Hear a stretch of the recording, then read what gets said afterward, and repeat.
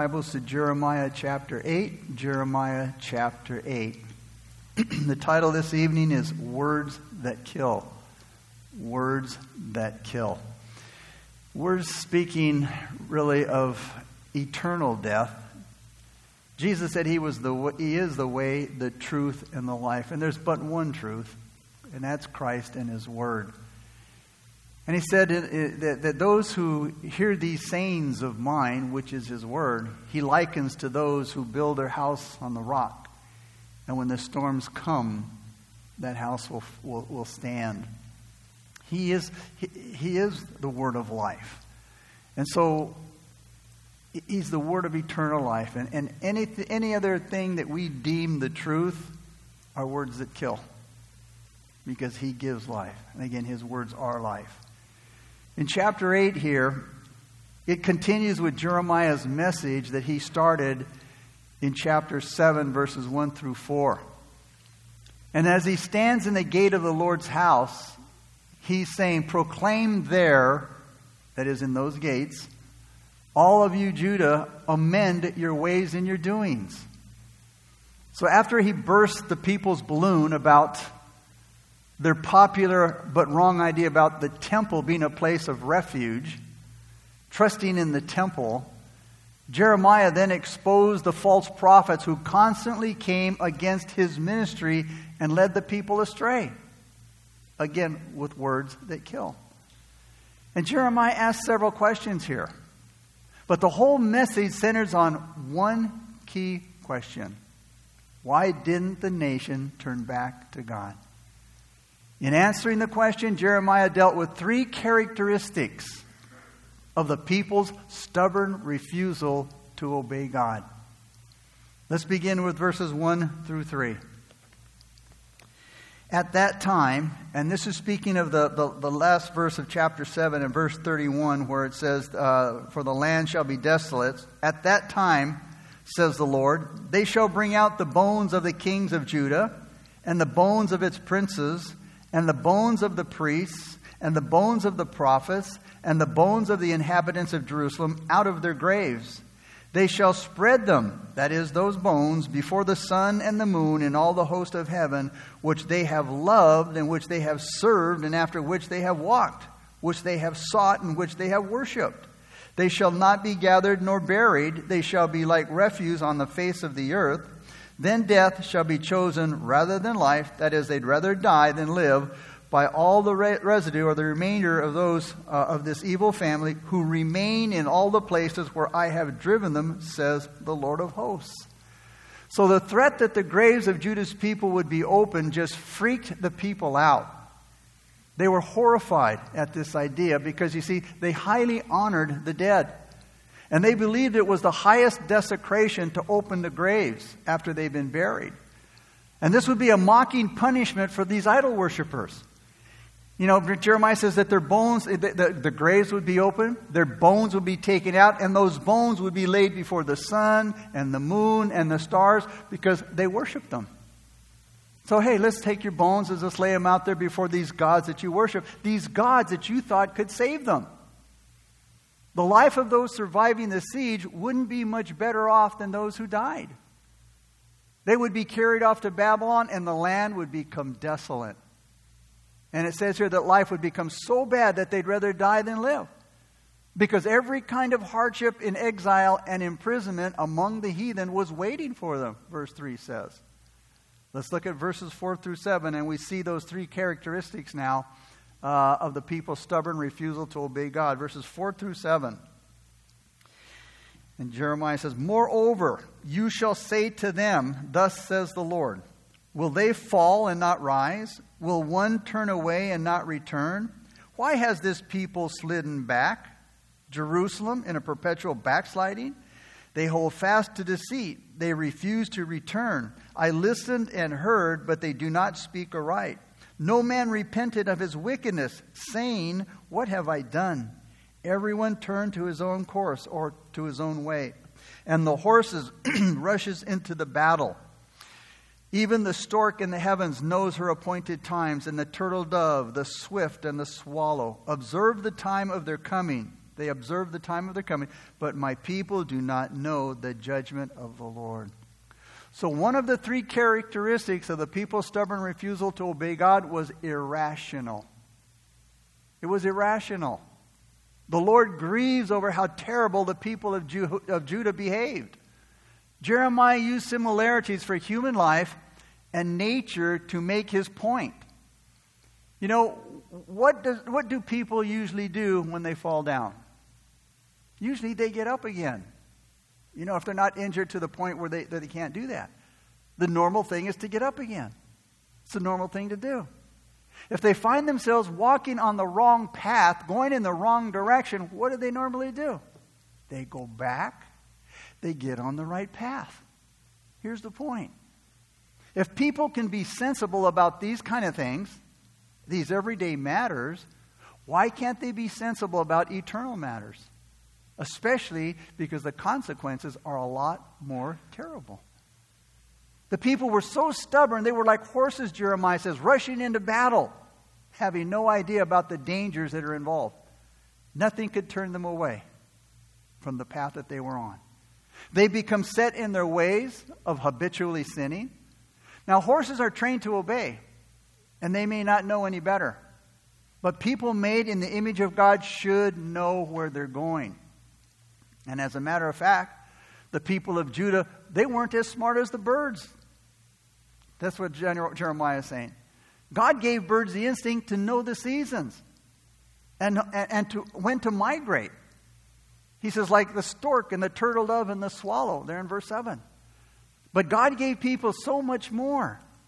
God gave people a spirit within them to hear God's voice and to understand His law.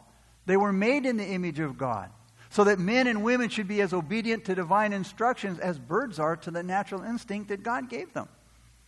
But as God watched the nation, He saw the people living sinful lives by choice, deceiving themselves into thinking that there wouldn't be any consequences. They had lost their perspective about God's will for their lives, and they were trying to minimize their sin. God asked them in verse 5, why has this people slidden back? It's because they didn't listen to God's word. They believed the lies and not God's word. Verses 8 through 12, we have the second characteristic of the people's stubborn refusal to obey God. It was deception. Look at verses 8 through 12 now. How can you say we are wise, and the law of the Lord is with us? Look, the false pen of the scribes certainly works falsehood. He says, the wise men are ashamed, they are dismayed and taken. Behold, they have rejected the word of the Lord. So what wisdom do they have? Notice, when you reject the wisdom of God, the word of God, what wisdom do you have? Man's wisdom, the world's wisdom. Verse 10, therefore I will give their wives to others, and their fields to those who will inherit them. Because from the least even to the greatest, everyone is given to covetousness. From the prophet even to the priest, everyone deals falsely. For they have healed the hurt of the daughter of my people slightly, saying, peace, peace, when there is no peace. Were they ashamed when they had committed abomination? No, they were not at all ashamed, nor did they know how to blush. Therefore they shall fall among those who fall. In the time of their punishment they shall be cast down, says the Lord. The second characteristic, as I said, of the people's stubborn refusal to obey God was caused by deception. And God now is accusing the people of being deceived into thinking they were wise, verse 8 says. And He's blaming the religious leaders for this. He says to the people, your teachers have twisted the law by writing lies. The prophet and the priest have dealt falsely with you, saying, peace, peace, when there is no peace. And even though the people claim to be wise, there's no way they were wise. Why? Because the people and their leaders, as verse 9 says, notice, have rejected the word of the Lord. So what wisdom do they have?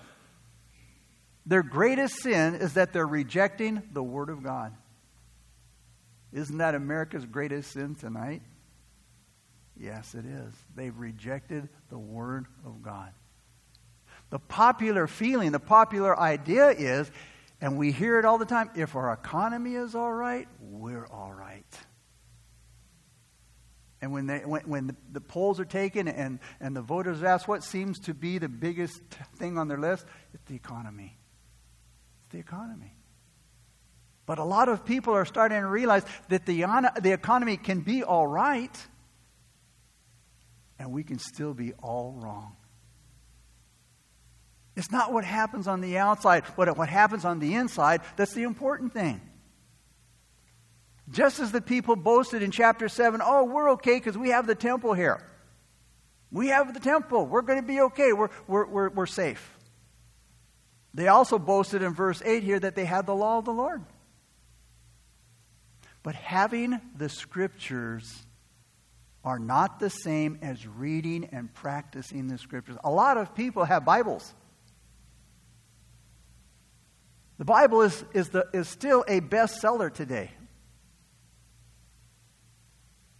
But it hasn't done culture very good, has it? Even though the Bible is the bestseller, its popularity is not keeping our society from breaking down morally and spiritually. There doesn't seem to be a connection between what the Bible say they believe and the way they believe. The false prophets who claimed to be writing and speaking in the name of the Lord deceived the kingdom of Judah. They were men whose personal lives were godless. Their hearts were covetous. The remedies for the problems of the nation were useless, just like today. Oh, if we get the right person in office. Oh, if it's the right party. Oh, if there's enough money for this. Oh, if we do that. Oh, if we do this and that. Hey, it's been going on for years, and notice, have things gotten better? They've gotten worse. The false prophets' ministry was popular. Their ministry was popular because why? They focused on the superficial, and they told the people whatever they wanted to hear. Jeremiah saw these men as deceitful physicians. He saw them as windbags full of hot air. He saw them as men who was giving out chaff and not wheat. He saw them as cruel and selfish shepherds. He saw them as infected people spreading disease. That was the word that they were telling. That's the word that kills. God did not send these so-called prophets. And God did not give them the messages that they were giving. What happens to the Lord's people mostly depends on the leaders that they follow.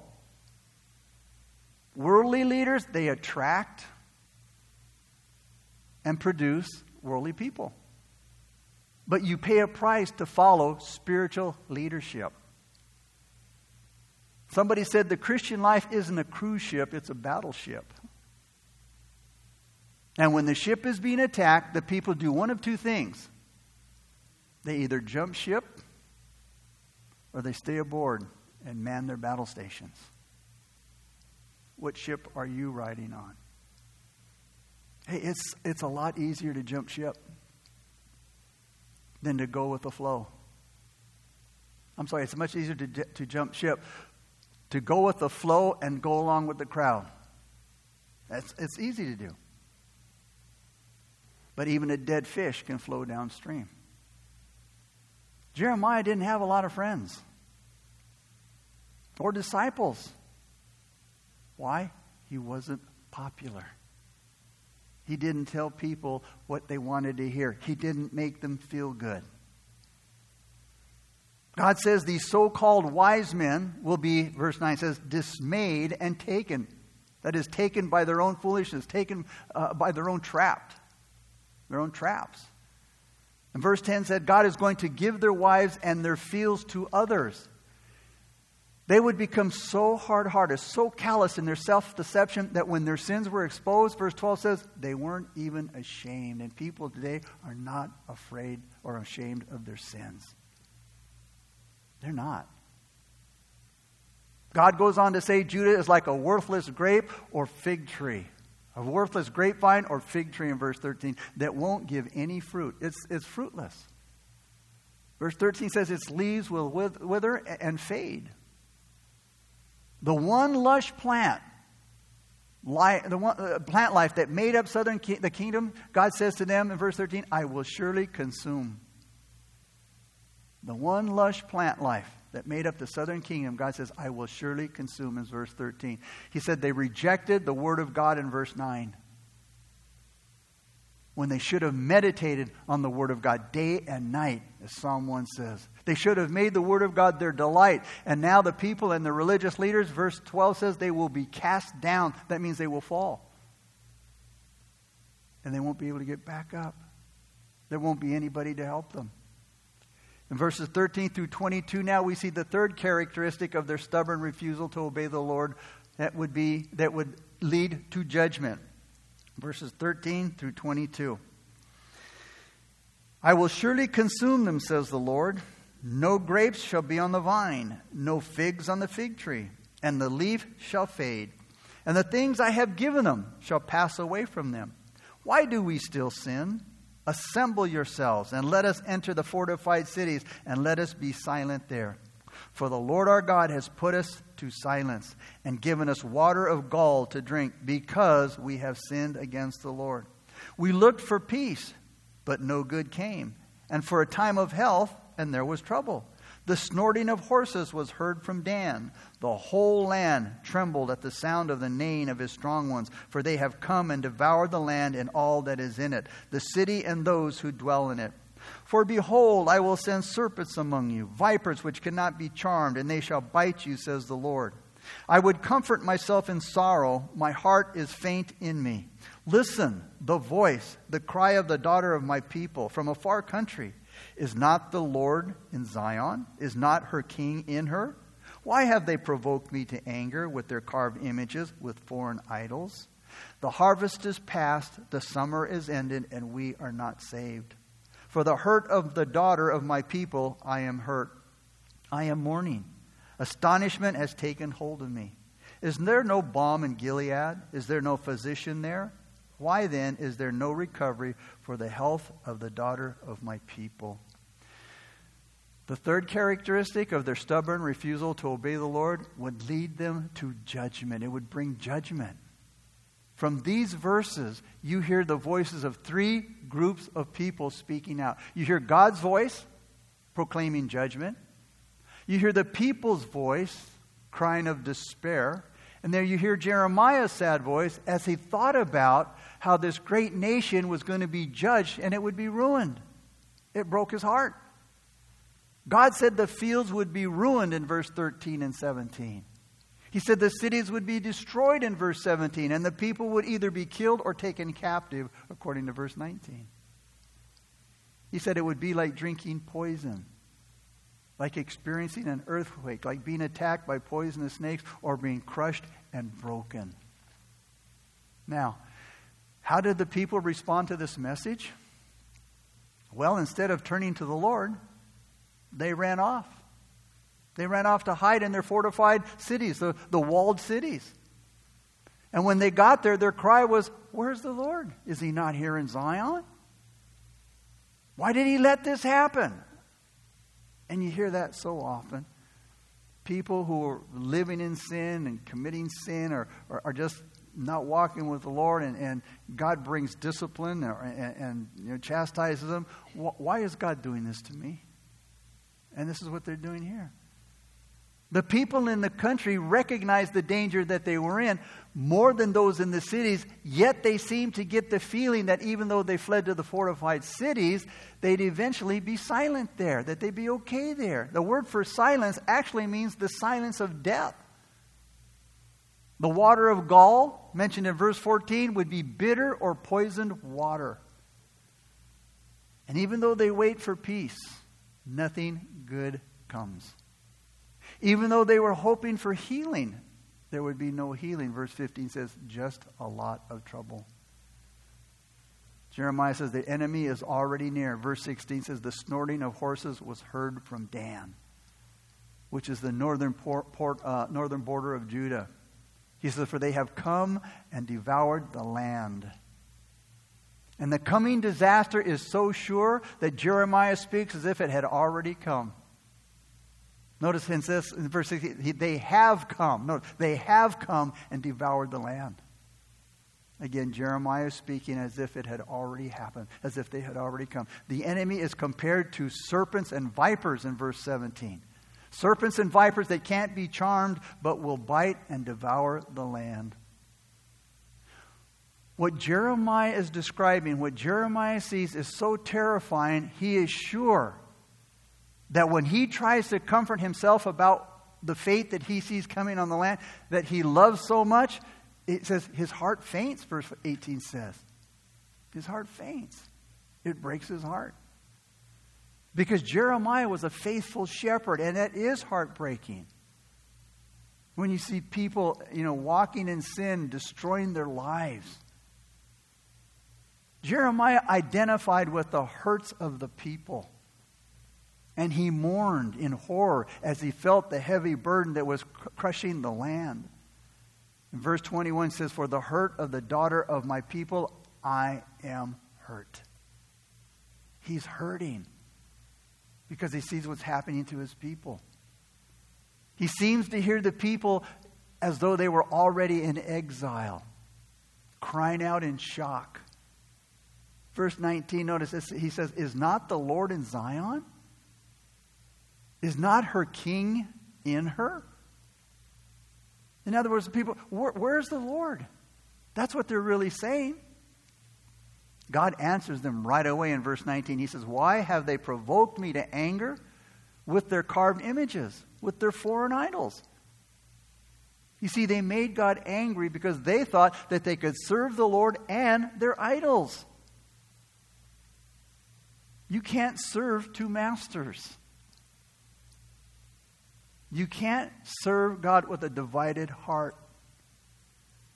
Jesus said in Matthew 6:24, "No one can serve two masters, for either he will hate the one and love the other, or else he will be loyal to the one and despise the other."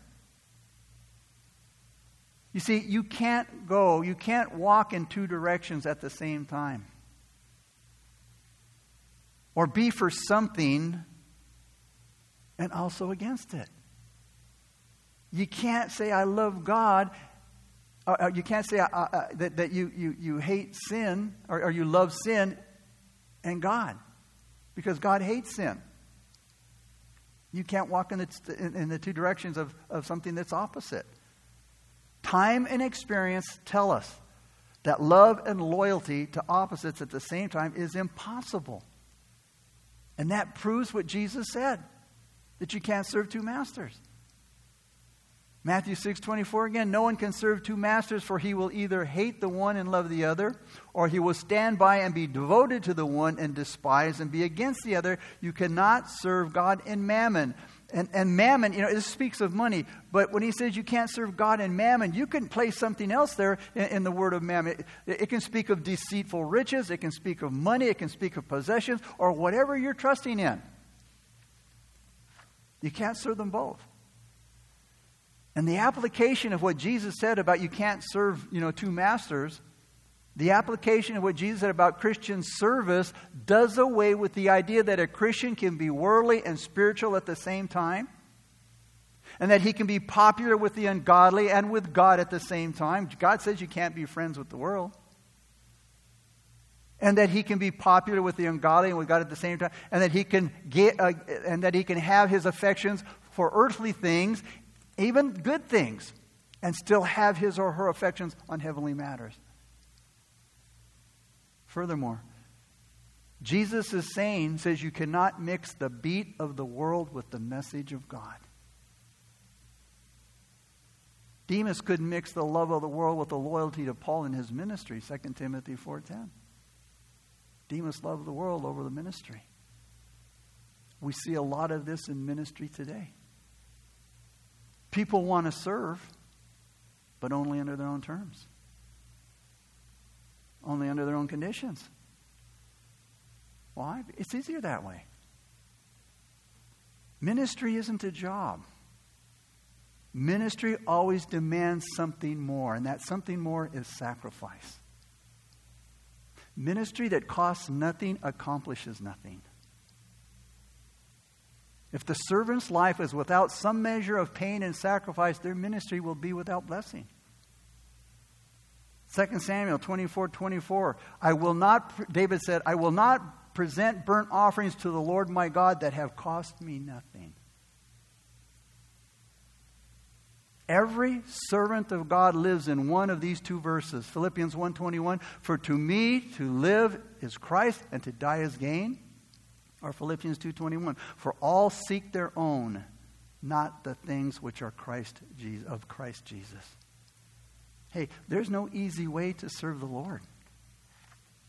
There's no easy way to serve the Lord. Knowing how bad things really are, Jeremiah cries out with great sadness in verse 20. Look what he says. The harvest is past, the summer is ended, and we are not saved. We find three things in this verse. The harvest is past, which acknowledges opportunity. We see that the summer is ended, which is a confession of neglect. And we're not saved, the anticipation of doom. The Jews' complaint was that God hadn't saved them. As if God was obligated to save them. As if they had some kind of right and God was to step in. So they complained as if they'd been mistreated. A nation that had been neglected by their protector. And this complaint was totally unfair. And it was based on wrong ideas.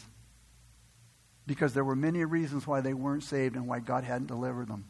First of all, they had looked to the wrong source for deliverance. They thought that the Egyptians would deliver them.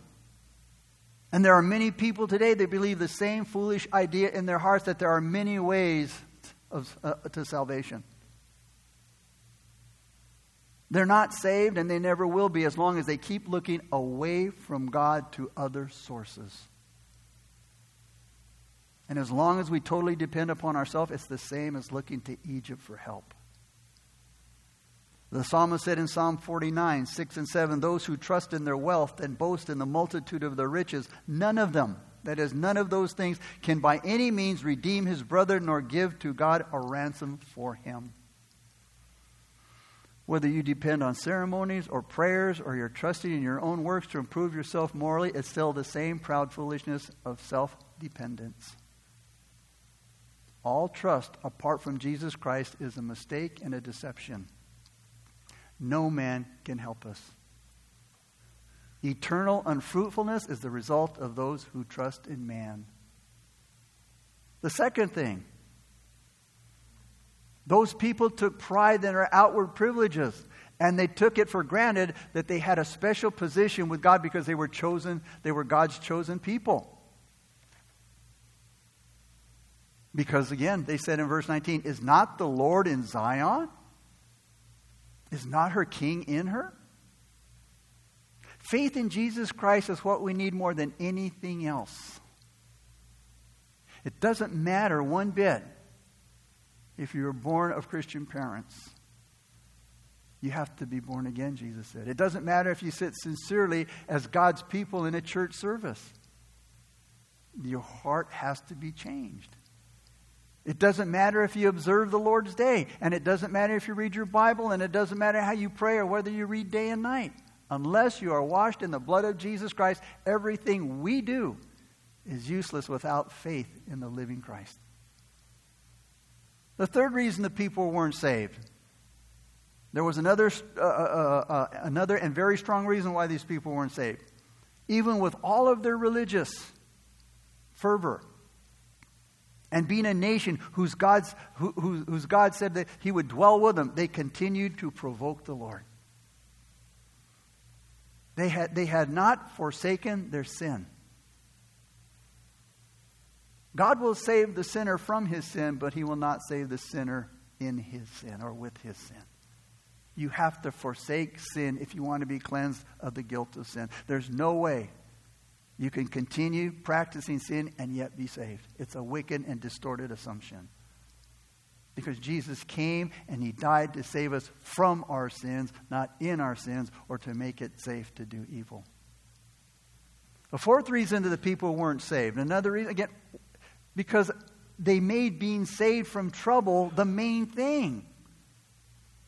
In other words, they weren't so much concerned about the sin that grieved the heart of God. They were concerned about the consequences of the sin. They wanted to be saved from the consequences of their sin. Was there ever a murderer who didn't wish to be saved from the electric chair? When a man is ready to suffer for the consequences of his sin, he repents because he has to suffer for it. But that's all. It was like Cain. When God pronounced judgment on Cain for murdering his brother, Cain said, "Oh, Lord, my punishment is more than I can bear." There was no confession. There was no, "Lord, I'm sorry for what I had done." He was bummed out because of the consequences he was going to face because of God's judgment. He wasn't sorry for the misery that he caused the innocent victim, his brother. There's no regret for injuring his brother or for taking his life. What good is that kind of repentance? The fifth reason the people weren't saved.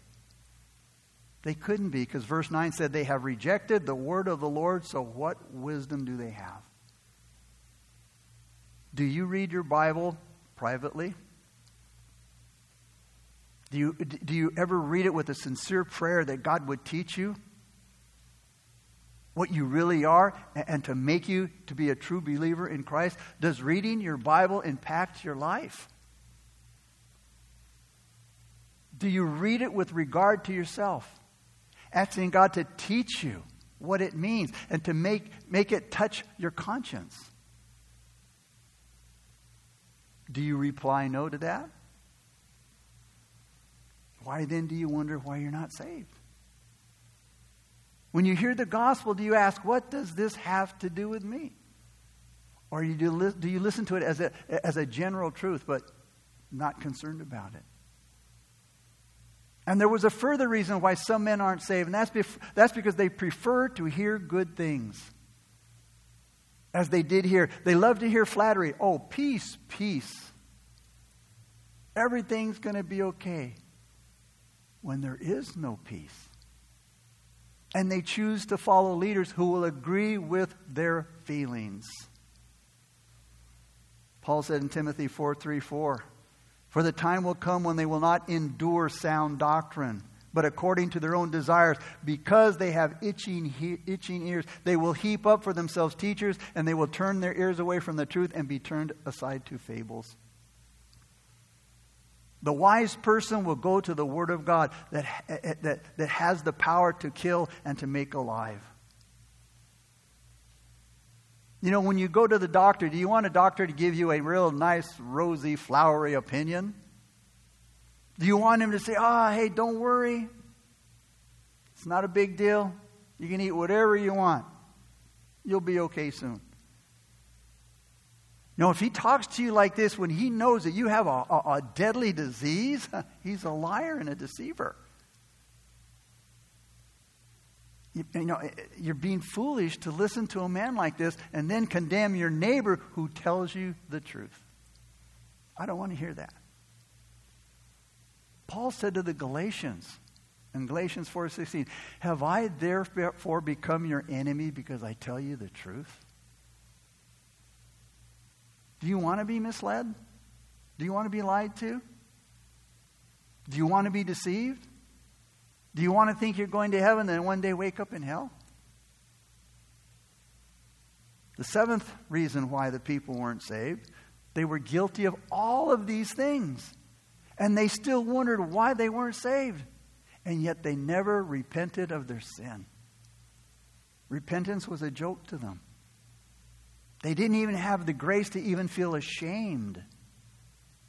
And yet they complained to God. The harvest is past, the summer has ended, and we're still not saved. How terribly foolish they were being. In closing, all of this happened because they were disobedient and unfaithful to the covenant they had made with God. Their situation was hopeless. Nobody would come to save them. They had missed their God-given opportunity, and it would never come again. The false prophets had made a wrong judgment, and they had prescribed a wrong remedy, and the wounds of the nation were still open. They were still bleeding and infected. You know, Jeremiah says, they said, is there no balm in Gilead? Gilead was known for the balm that was made there from the resin of the mastic tree. He said, is there no physician?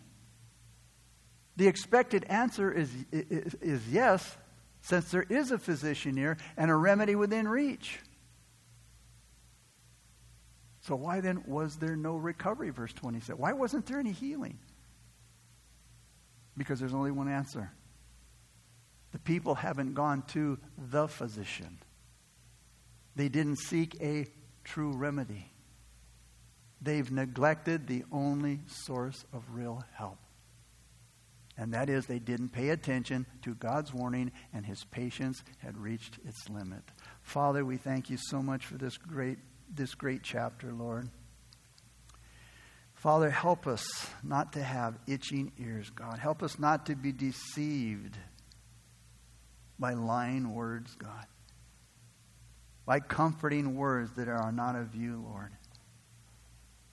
God, help us to decipher, to have discernment, God, of words of truth and words of lies, words that kill the soul. Father, help us, God, to serve you with all of our heart, with all of our soul, and all of our mind, God. Let us not be pressured by this world to conform to this world. Help us to be transformed by the renewing of our minds through the Word of God.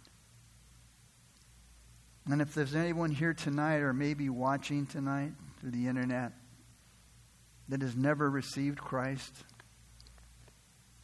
you're not saved, as the people proclaimed in Jeremiah here.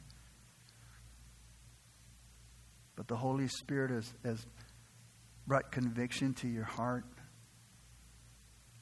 for taking all the wrong roads, for following all the wrong people, for listening to all the wrong words regarding to salvation. Jesus said you must be born again. Born again of the Spirit. A rebirth given by heaven. If you want to receive Christ as your Lord and Savior, I want to say this sinner's prayer out loud, and you repeat it to the Lord with all of your heart. Dear Jesus, please forgive me, Lord, for all of my sins. I confess to you I am a sinner. Please cleanse me and wash me of all of my sins. I want to receive you as my Lord and my Savior.